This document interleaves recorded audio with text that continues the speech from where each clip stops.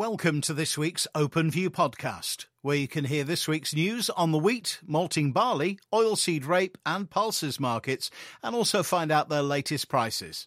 Hello and welcome to the Openfield Weekly Market Report with me, Andy Marsh, filling in for Steve today. We start out, as ever, with wheat. And the headlines: prices resume their decline, Ukraine suspends new Black Sea grain corridor, and Russian admin increases wheat production prospects. Following a brief respite last week, prices resumed their decline as concerns about the conflict in the Middle East were set aside for now at least. Hostilities in the Black Sea also appeared to have abated amidst unconfirmed claims that Putin had suffered a heart attack. The lack of fresh news allowed money managers to extend their short positions on CBOT wheat and maize, breaking through technical chart resistance with relative ease in thin trade. Ukraine temporarily suspended their new Black Sea grain corridor due to military risks effective immediately, although they commented it could be extended. Lots of stories of vessels loading or waiting at anchor in the new corridor, with 700k reportedly loaded so far since its inception. This is far below the pace needed if Ukraine are to reach their 35 million metric ton target. There are reports of reduced export capacity via the Danube ports. That's due to damage to port infrastructure and logistical issues overland due to a lack of rail and road trucks. The Romanian port of Constanța is reporting bottlenecks causing shipping delays, while Russian exports slowed this month due to a combination of logistical issues and government interference. Importers will be counting on the timely arrival of existing purchases, which need monitoring as we move into the winter period. The Russian admin increased their wheat crop forecast from 77 million metric tonnes to 93 million metric tonnes. This is their first update since the initial 77 million metric tonnes, and it'll be interesting to see whether the USDA increased their Russian figure in the November report, which currently stands at 85 million metric tonnes. Remember that the USDA failed to adopt Russia's 104 million metric ton crop figure last season, which they felt was implausible. Whatever the truth, any increase in Russian production will likely go into ending their stocks, as they are unlikely to exceed the 50 million metric tons of exports that the USDA already had them down for. Recent rains in Australia and Argentina have some analysts increasing production prospects slightly for both, although late rains could do more harm than good. Brazil remains dry in the centre and west and excessively wet in the south, all of which could have implications for their safrina maize crop. China have been shopping for milling wheat recently and could exceed expectations after rain downgraded significant volumes to feed grade. The market will be looking for signs of increased consumer demand at the lower levels.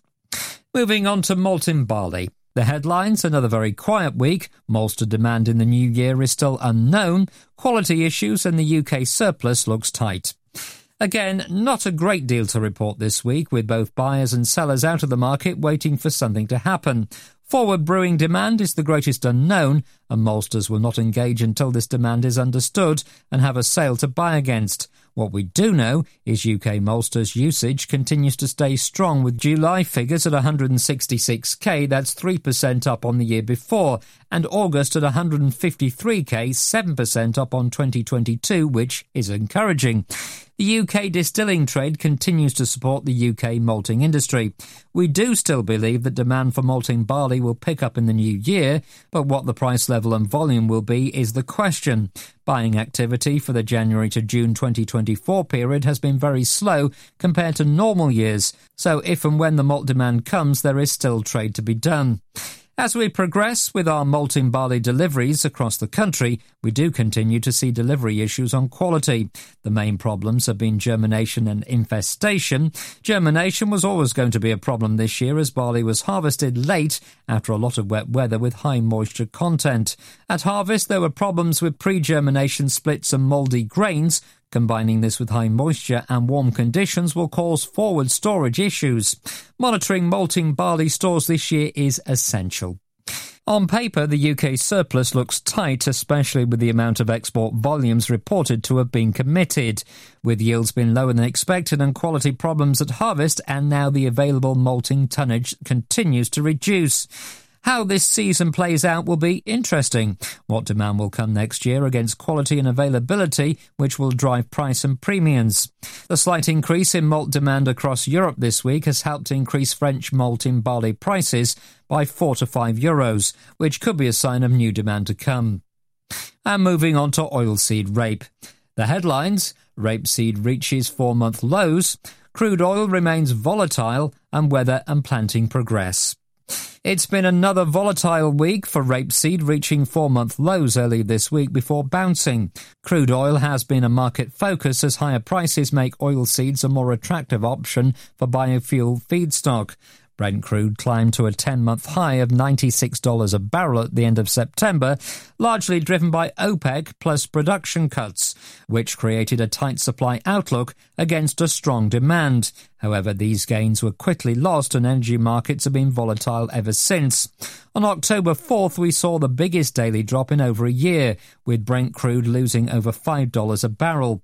The weak macroeconomic outlook has weighed on the markets, with fears that high interest rates could dent demand. And more recently, Middle East tensions have kept markets volatile, as the market worries potential supply disruptions in the Middle East could add to the tightness created by the OPEC cuts. There's also a lot of attention on weather after drought has stressed soybean crops and hurt production in the US and Argentina, and also slowed plantings in Brazil. Ag-Rural have reported high temperatures and irregular rainfall to have slowed Brazil's plantings, and they're now behind this time last year. Traders are closely monitoring weather and planting progress, as they fear the delays may reduce the potential for a record crop. However, harvest pressure in the US continues to cap prices, with the largest progress report putting the crop at 3/4 harvested. Finally, moving on to the prices, wheat futures, November 2023, 184.80, May 2024, 197. On to finally the grain and oilseed rape price indicator, November 2023, 180 to 185 for feed wheat, feed barley 155 to 160, and oilseed rape £345 to 350. May 2024, feed wheat £190 to 195, feed barley £165 to 170, and oilseed rape £357 to 362. November 2024, feed wheat £190 to 195, feed barley £107 to 175, however no information for oilseed rape. And this has been the Openfield Weekly Market Report with me, Andy Marsh. Thanks for listening. To find out more or to get our Openview email, please speak to your regular Openfield contact or email us at communications@openfield.co.uk.